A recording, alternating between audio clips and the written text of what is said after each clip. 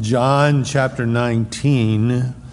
We've come as far as 16 and 17. If you can remember a week ago, sometimes I can.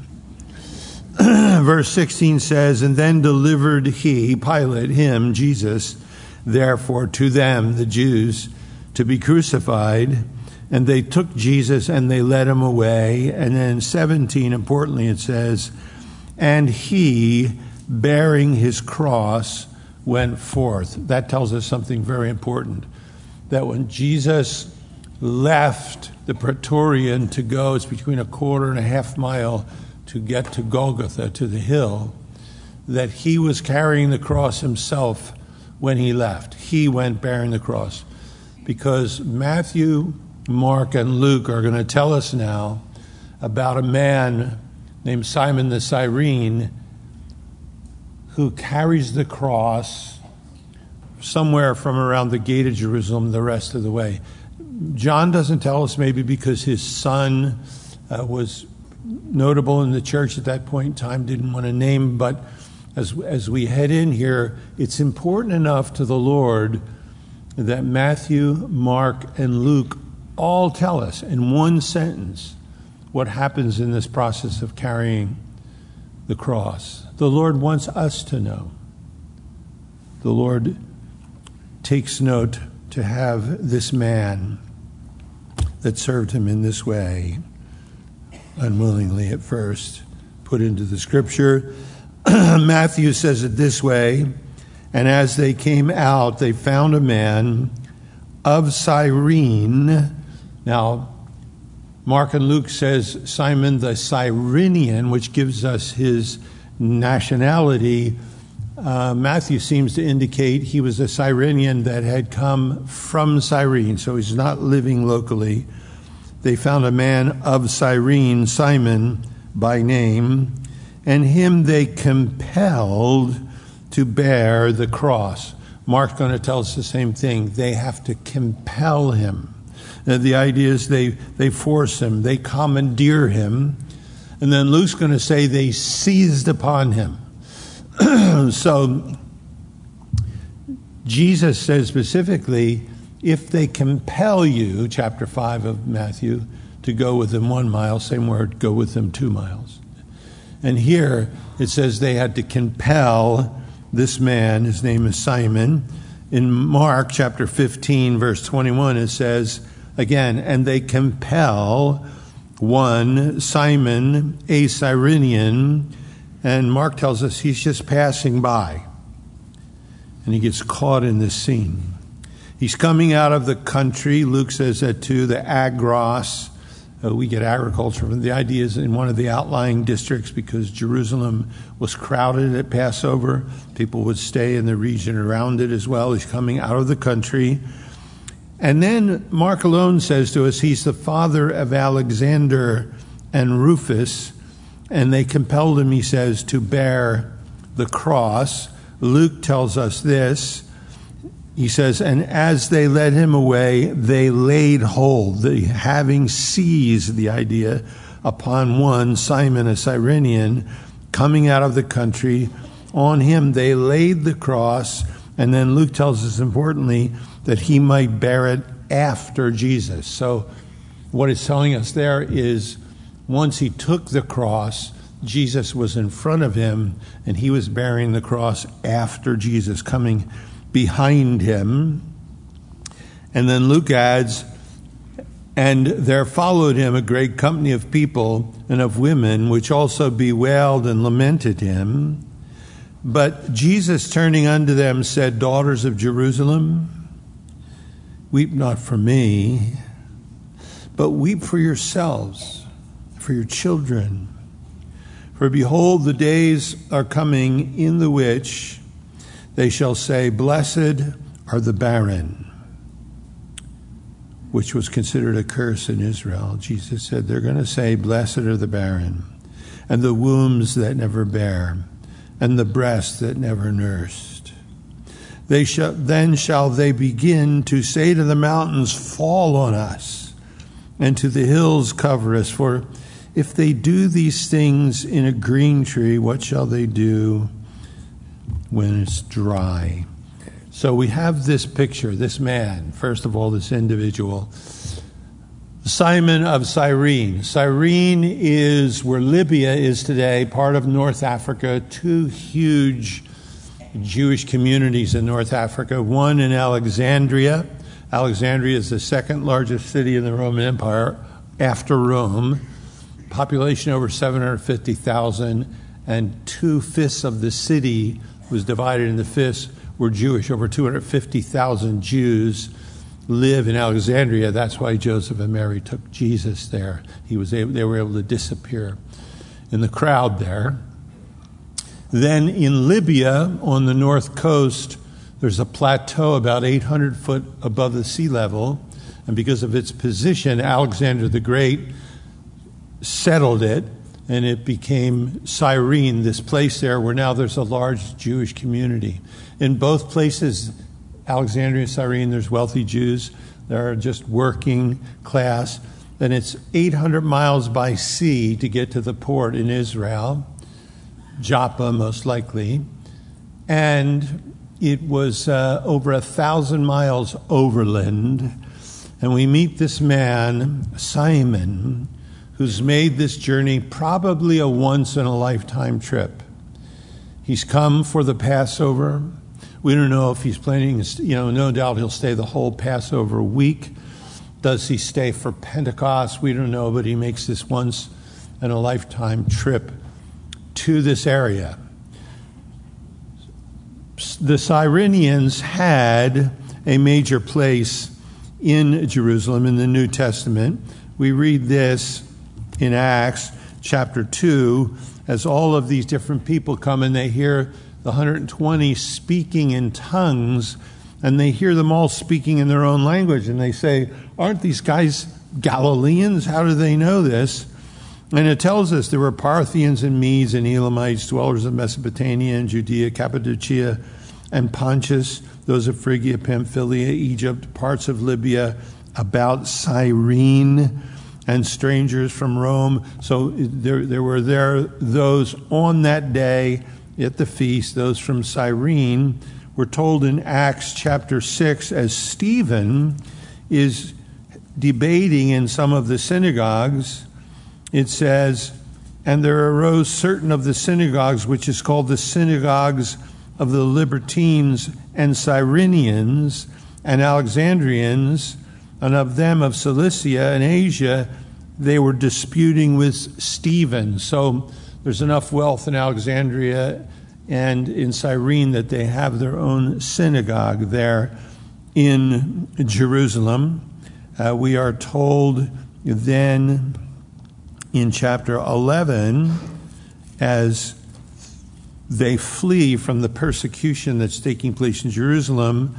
Now, they which were scattered abroad upon the persecution that arose about Stephen traveled as far as Phoenice and Cyprus and Antioch, preaching the word, not to the Jews, but none to the Jews only.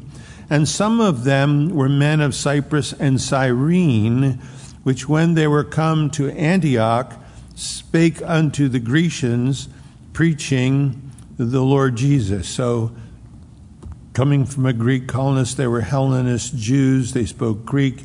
God's using them in this situation as the church is scattered. But then, interestingly, in Acts chapter 13, verse 1, it says, now there were in the church that was at Antioch certain prophets and teachers, as Barnabas, and as Simeon, which is called Niger, and Lucius of Cyrene. So Lucius and Simeon are of Cyrene, and it tells us specifically that Simeon is called Niger, which is a Latin word for black. So we know this man is either a Hellenist Jew who's come on pilgrimage from Cyrene, or he's an Ethiopian convert, a proselyte that has come now on a once-in-a-lifetime trip, which seems more likely. So that they're there, they're praying, and in that scene, those men lay hands on Saul, who's not yet Paul, on Paul and on Barnabas, and send them off the first missionary journey of the church of Jesus Christ. So this man is brought before us. Sons, Rufus and Alexander. In fact, Alexander is named first, possibly because church tradition tells us he was martyred in 1941, before Israel becomes a nation. Excavations in the Kidron Valley in the southwest corner find a Cyrenian tomb where people from Cyrene were buried, and on one of the ossuaries it's engraved twice. Alexander, the son of Simon, twice. Alexander, the son of Simon. And tradition is he was martyred for his faith in Jesus Christ. Rufus, church tradition tells us, becomes the first bishop of the church in Spain. We know he had been in Rome. Paul had a burden to get to Spain. Perhaps it was through that. But these two sons that Mark names, our records are that they end up to be believers, and God, it's through their dad, and God brings this man all the way from North Africa to the Passover. And Simon thinks he's coming for one thing, and God has him coming for another, to bear the cross of the Savior, slain from the foundation of the world. Acts 2:23, by the predetermined counsel and foreknowledge of God, which means from the foundation of the world, God knew Simon the Cyrene, who would get commandeered, compelled in this situation, because his son would be so weak, he would need human assistance to finish his work. Is that remarkable? So this man comes all of that distance to make this pilgrimage. He's going to carry the cross for your Savior, my Savior. And he never read the chapter. Remember that as we look into it. He's come for a completely different reason. Now, as he comes there, the scene, he's coming out of a district outside of Jerusalem. It's Passover, the day of Passover. No doubt he's excited. It began at evening the night before. He's coming to Jerusalem. He's going to go into the temple. He's excited as he comes, and as he's coming in, there's kind of a ruckus. What a gape or delay is. You get stuck for an hour on 95. When you get there, there's a guy changing a tire, and the whole world's been slowing down to watch. There's this ruckus. There's this gape or delay as he's coming in. And there's people, there's this ruckus. People are yelling. Some people are mocking. Some people are questioning. Some people look completely sober. There's women that are weeping. Then there's women, professionals, that are wailing. There's Roman soldiers plus at least one centurion. And as he comes, he kind of slows down to see what's going on.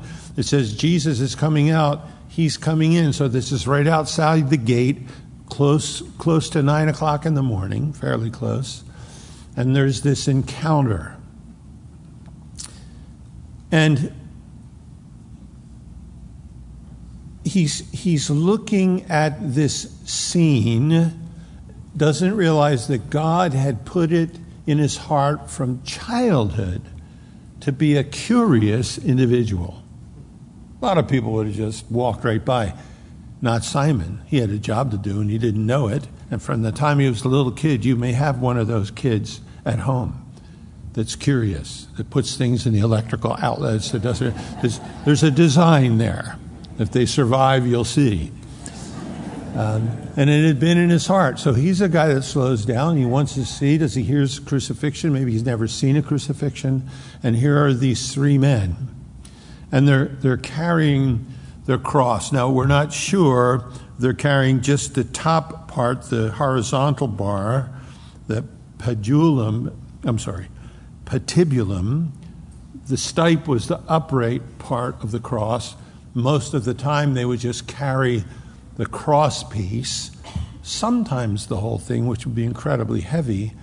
They would carry the crosspiece, their arms would be tied to it, and one Roman tradition says they'd put a rope around one of their ankles and occasionally pull their feet out from under them so they'd smash on their face on the ground. It's an interesting picture because the high priest, on Yom Kippur, the Day of Atonement, when he went behind the veil, the only time during the year they tied a leather rope around his ankle so that if he died in there, who nobody wanted to go in and get him, they could drag him out.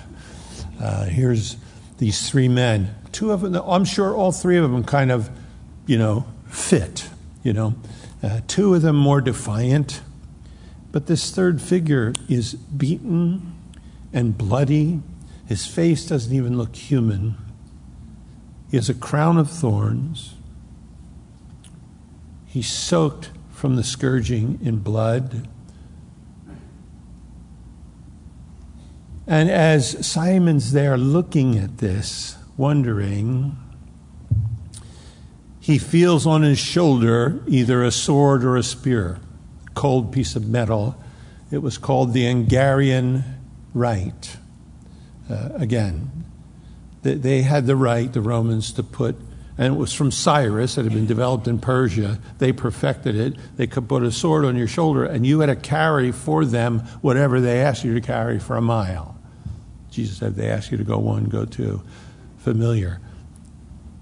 And as he's there watching, this cold piece of steel comes on his shoulder, if you can imagine, and there's a voice says, hey, you, pick that up. Pick that up and take that. And you think, it says that they had to compel him. It says in Luke they had to seize on him. Was he resistant? I'm sure that he was.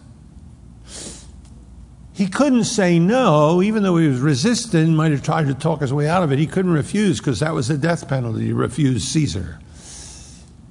So he has to then take this cross. Just imagine, because this third person was staggering. We don't know if he fell. A lot of people assume that. He was halting. He was no doubt breaking down under the weight of it. These guys wanted to get to the hill and get it over with. So they grab this guy, you do this, and they single him out. And he has to pick up this bloody crossbar, at least, drenched in blood because it had been across the back, the traps, the top of Jesus' body that was all mangled from the scourging. And he's thinking, are you kidding me? I take hold of this thing. I'm defiled for Passover. I can't celebrate. I'm bloody. He's humiliated because to be executed that way, crucifixion in the Roman world was humiliating. They didn't talk about it in proper Roman society. Only Caesar could pass an edict that a Roman citizen could be crucified. That's why Paul was decapitated. He was a Roman citizen. Criminals, rebels, foreigners crucified. And in this scene, he's got to take this, and he's thinking, what are people going to think? People are going to look at me. They're going to think I'm the third guy here. And he's got to be thinking, why is this happening? Now, look, I mention that because this is a divine interruption. This guy was chosen to do what he's doing. He has no idea of that at this point. And there are times in our life when you and I are commandeered. We're compelled to do something. We're forced to give some freedom we think we should have to go to the temple to worship the Lord or whatever. And some circumstance, some situation, some inconsiderate human being says, I need you to do this. And because we're Christian, we say, I guess I got to do it. I'm a Christian, Goes to church where I goes to church.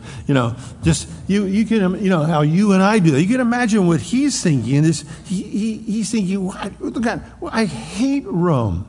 I hate this government. Just imagine that thinks they can make you do whatever they want you to do.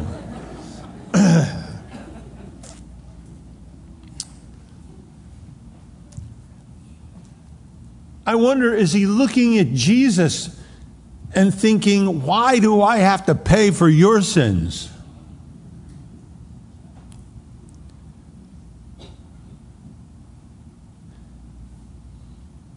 And it's this divine interruption.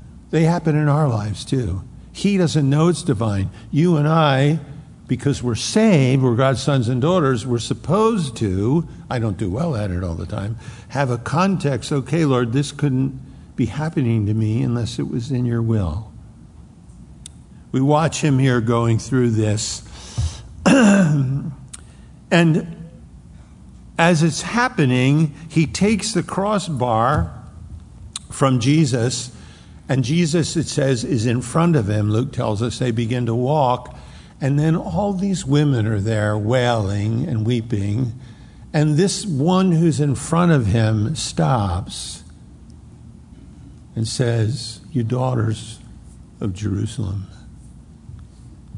weep not for me. Weep for yourselves. Weep for your children. The time's coming where you're going to say, blessed are the barren, and the wombs that never conceived, and the breasts that never nursed." And if they do this when the tree is green and flourishing, what are they going to do when it's dry? He had already prayed for them in Luke chapter 19, coming into Jerusalem. It says he's weeping, and he says, "Oh, Jerusalem, Jerusalem, if thou hadst only known the things that belong to this thy day, and now your house is going to be left unto you desolate, and they're going to surround you." And he says, they're going to kill your children. They're going to take this. You're going to wish it had never happened. And one stone's not going to be left. He had already prayed for this group of women. Now he's telling them, don't pray for me. Pray for yourselves. Look, and I have to believe, Simon is listening and watching. What's the tone of his voice as he talks to these women? And he knows what's going to come upon them. What would the tone of his voice be as he talked to us today, knowing what's in our future between now and the rapture?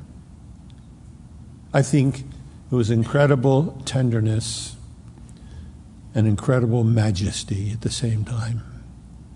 I think there was a kindness that had never been seen and a power that had never been experienced. Simon's watching this brutalized person talk to these women in tenderness, the tone of his voice, how he looked at them. And somewhere in the process, I believe, he turns and he looks at Simon. What were those eyes like? What was that face like, beaten beyond human recognition? His eyes, Simon, face to face with the Passover lamb, closer to the Passover lamb than Moses had ever been. Thinking that the Passover's been ruined, he's the only one in Jerusalem who is genuinely celebrating the Passover. And I wonder, as we watch this scene, and he carries now this cross to Golgotha, does he stay? Does he stay? I have to imagine he's overwhelmed. He can't go back to celebrate the Passover. He must watch.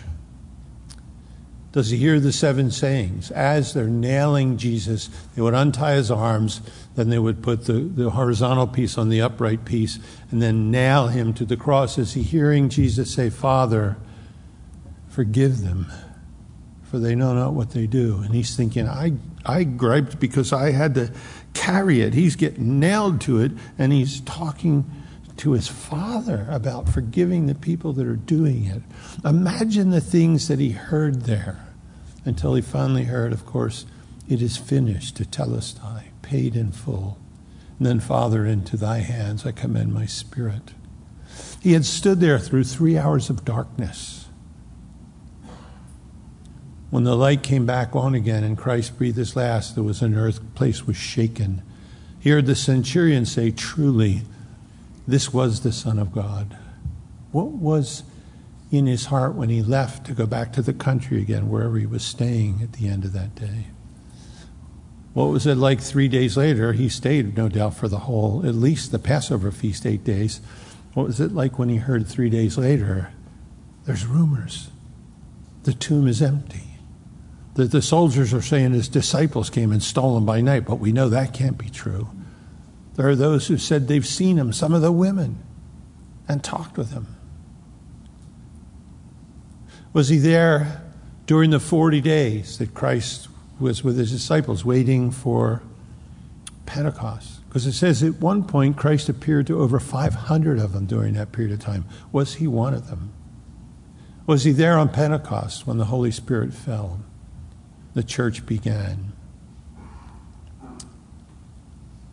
We know he becomes part of that church in Antioch as time goes on. Imagine the scene. Realizing Christ had not only gone to that hill to die for him, Christ had gone to that hill to die as him. Christ didn't just die for me. He died as me. All of my sin, past, present, and future, were upon him. And because of that, he had to become the propitiation, the place where God's wrath would be satisfied and would have been satisfied on my sin and was satisfied on my sin on the sin bearer. Simon would come to realize these things, no doubt, as time would go by. Certainly one of the things he would realize is that Rome is not in control, that coincidence is not a kosher word, as the Jews would say. He would come to realize some things. And what would he say to us this morning? Listen to your heart. Simon says. It's just hard to pass up when you get here. What is he saying to us in the picture? I'm thinking, how do I do when I'm interrupted? How do I do when some circumstance seems to take away some freedom I thought I had for that day or in that situation, and all of a sudden, because I'm a believer, he wasn't, I've got to give things up. My pastor, spiritual father Chuck Smith, used to say, as I talked to him, he said, Joe, every day I get up and I pray, Lord, help me get done the things I need to get done today, and give me grace when I get interrupted. He said, because if I'm expecting to be interrupted, you can't interrupt me. I was expecting you, He just said he went through, and I think I'm not good at it. I'm not good when the person in front of me is driving at 34 in a 35 mile an hour speed zone, And I look at it and he says to me, there's things you can learn. There's things you can learn. Because I complained and I griped. And I had the cross of my Savior on my shoulder and was able to carry it to the middle. Don't complain in divine interruptions, because you never know. God is doing something with your life. He is as interested in you as he was in me. I think, Lord, another thing, what was it like to be there and do that? And we can think, Lord, if I was there, I'd have carried it for you, right? Just me and Timmy. Nobody else? Good thing you weren't here on the live stream. They'd think, what kind of church is that anyway? If we were there, we'd get a time machine, and that big wheel starts to spin, and you go back. We'd have carried the cross for him, right? Okay. Well, here's the good news. There's still plenty of cross to go around. You have not been gypped at all. Jesus said this, then said Jesus unto his disciples, if any man will come after me, let him deny himself, take up his cross, and follow me. Plenty of it to go around. And look, understand, your cross, my cross, the cross that we may carry, is not the literal cross, of course, that Simon carried. It's not a cross that is carried for propitiation. You and I will never carry a cross that pays for sins. That's ridiculous. And you and I do foolish things like, my cross, my mother-in-law. That is not what it's talking about here, okay? Each one of us has something that only you can do. Out of every human on the earth, every Christian, there's something for you to bear that nobody else can bear. And it's in his name, and it's for him that he would have you bear, which might mean giving up a certain amount of freedom you think you deserve, or it may mean interrupting something you thought was important for you to do, or somewhere you think you should be going, and all of a sudden there's a divine interruption. And you think, Lord, I'll carry this. It's for you, I'll carry it. I want to do this, Lord, for you. When we get to heaven, Simon will be the only one that could have carried that cross. And when we get to heaven, you will be the only one that could have carried yours. No other human. You're in it. And look, Simon, he comes to realize in his lifetime what I did has affected the world. That cross I carried. You're not going to realize it till you get to heaven. But the cross you're carrying is also effectual for the cause of Christ. You will see the results of that in eternity. It says there's good works foreordained that we should walk in them, and that they'll bring him glory. Third thing I take notice of is that Simon is a family man. He has a wife back in Cyrene, and he has a couple of little boys, Alexander and Rufus. I kind of be afraid to name a boy Rufus. I don't know what he'd be into. It just sounds like he'd be trouble. And what was it like for him when this is over? Did he stay the 7 days? Did he stay till Pentecost? Is he making an 800-mile by sea to come home, or is he traveling overland? The family's excited. They're expecting him at a certain time. He couldn't have faxed them, couldn't have emailed them, couldn't have sent them a selfie with him and Jesus. They're waiting. They have no idea. And he's stewing. He's, sifting all through this, all through his heart and his mind as he's going. It's all distilling.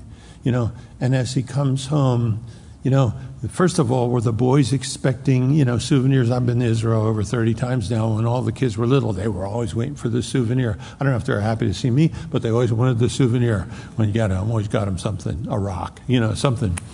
What are the boys expecting? Here comes Dad and his wife, honey, what was it like? What was the temple like? What was Passover like? The questions. And he probably went, Let me get myself together. Let me pull myself together. I met the Passover Lamb, the Messiah. And I carried his cross. You should have seen the look in his face, the tone of his voice, the power, the majesty, the tenderness, the mercy, the grace. And he died for us. He died for you, honey. Alexander Rufus, he died for you little guys. He died for us. And he loves us. And he would carry that cross for the rest of his life. Every day. Every Passover, every time he sat down at the communion table, he would carry that cross. And it was real. And those little boys would say, Dad, tell us again. Tell us again. Because when he came, he didn't say, the service was great this morning. Worship was cool, except they played one song too long. Just it wasn't a Christian culture, they would say, Daddy, tell us, because every time he told the story, his voice broke. The emotions were there. It was always as fresh as it was the first time to these wide-eyed kids. And he told them over again, he loves you. He died for you. See the look in his face, the tone of his voice, what he did on that hill, the darkness, what he accomplished for you, and he's alive, he's risen. And they would be mesmerized because what he was doing was coming from a real place. Let me tell you something. We are living in a day and an age in a dark and lost and confused world that needs to hear from Christians who know Jesus Christ. It's not enough for us to say, oh, you should go to church, worship school. It's not enough, oh, you should do this, get a one-way salt and pepper shake or whatever. You know, when you talk to your kids, your grandkids, your neighbor, your friend, is it real? He loves you. He died for you.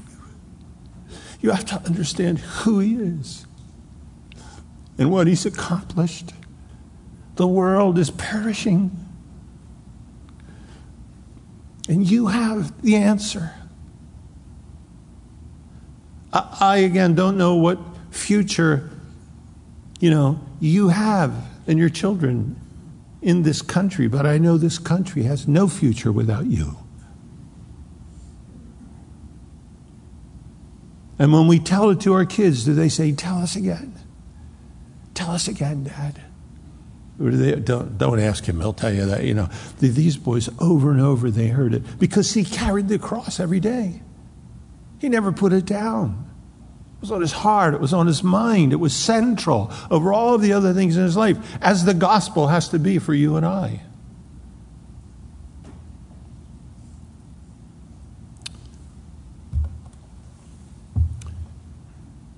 And I think these boys probably said as they listened to him, Dad, what about us? What about us? Is that for us too? He said, yes, because he said, suffer the little children to come unto me, for of such is the kingdom of God. Yes, it's for you, boys. And these two young guys grow up in a house. They come to faith. And imagine, the whole time you're growing up as a Christian young person, my dad, he's the one that carried the cross for Jesus. My dad did that. My dad bore the burden that the Lord put on him. It is without a doubt that they become a force in the church. That's why Mark says Simon the Cyrene, the father of Alexander and Rufus.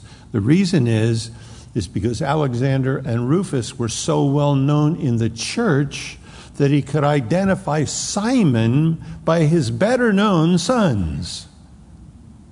Because Mark's writing 25 to 30 years after the ascension. Simon has probably passed away by then.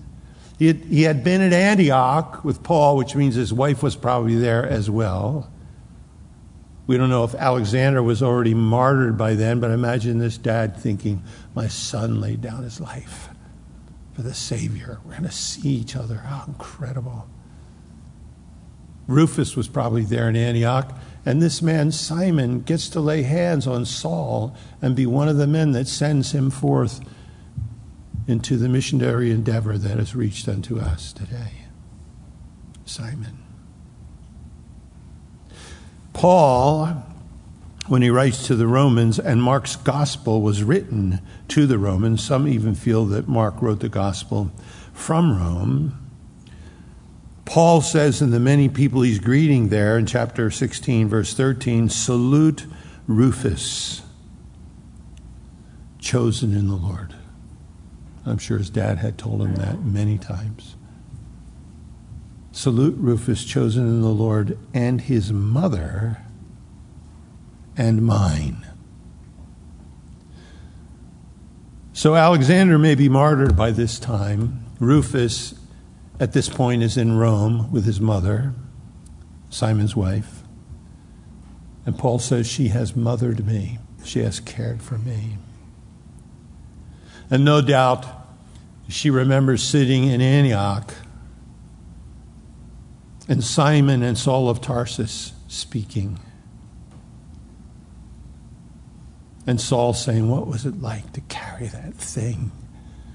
Tell me about that day from your perspective. I remember the darkness. I didn't know what was going on.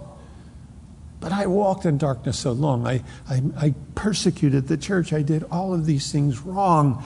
And Simon must have said, no, Saul, you should have heard the tone of his voice. He was so broken over the lost. You should have seen the tenderness and the majesty. And he hung in that place for you and I, Saul. Imagine the conversations they had.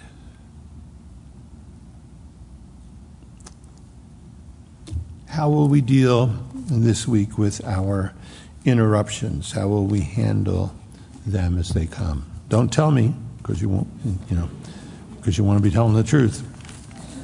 I don't handle interruptions all that well. I can get cranky. Ask everybody who knows me better than you. Am I willing this week to pick up whatever cross it is he has for me, whatever thing he has for me to do for him that will further his purposes? Simon was just one guy in a crowd. He didn't think any did whatever be matter to anybody else.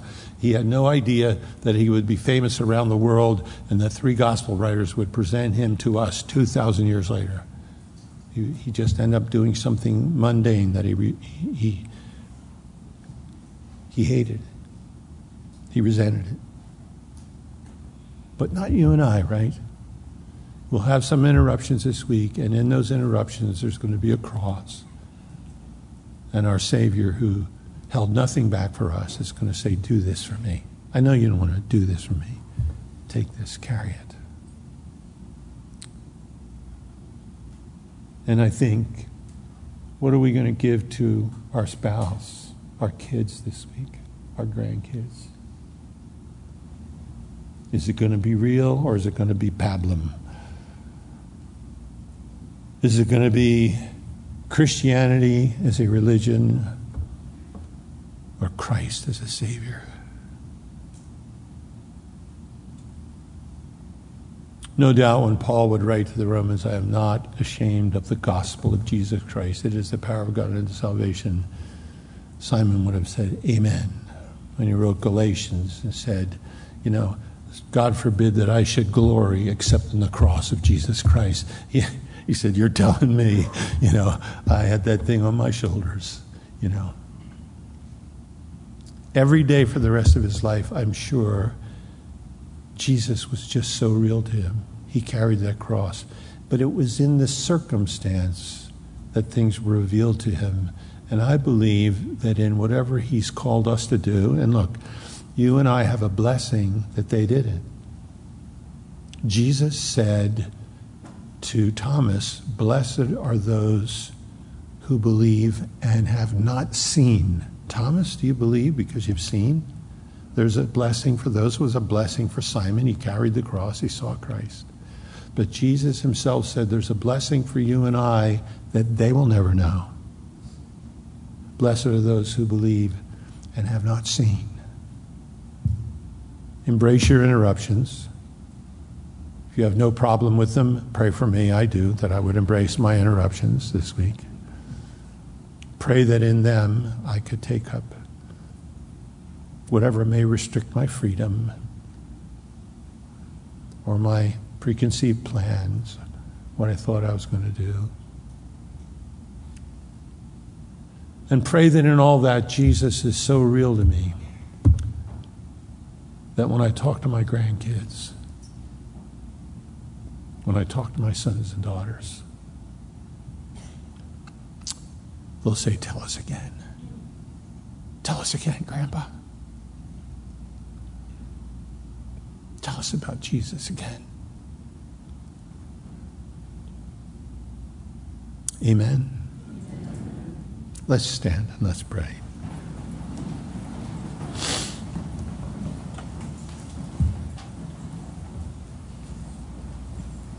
And if you need to be saved today and you don't know this Jesus that we're talking about, please come up after the service. We'd love to pray with you, give you a copy of the scripture.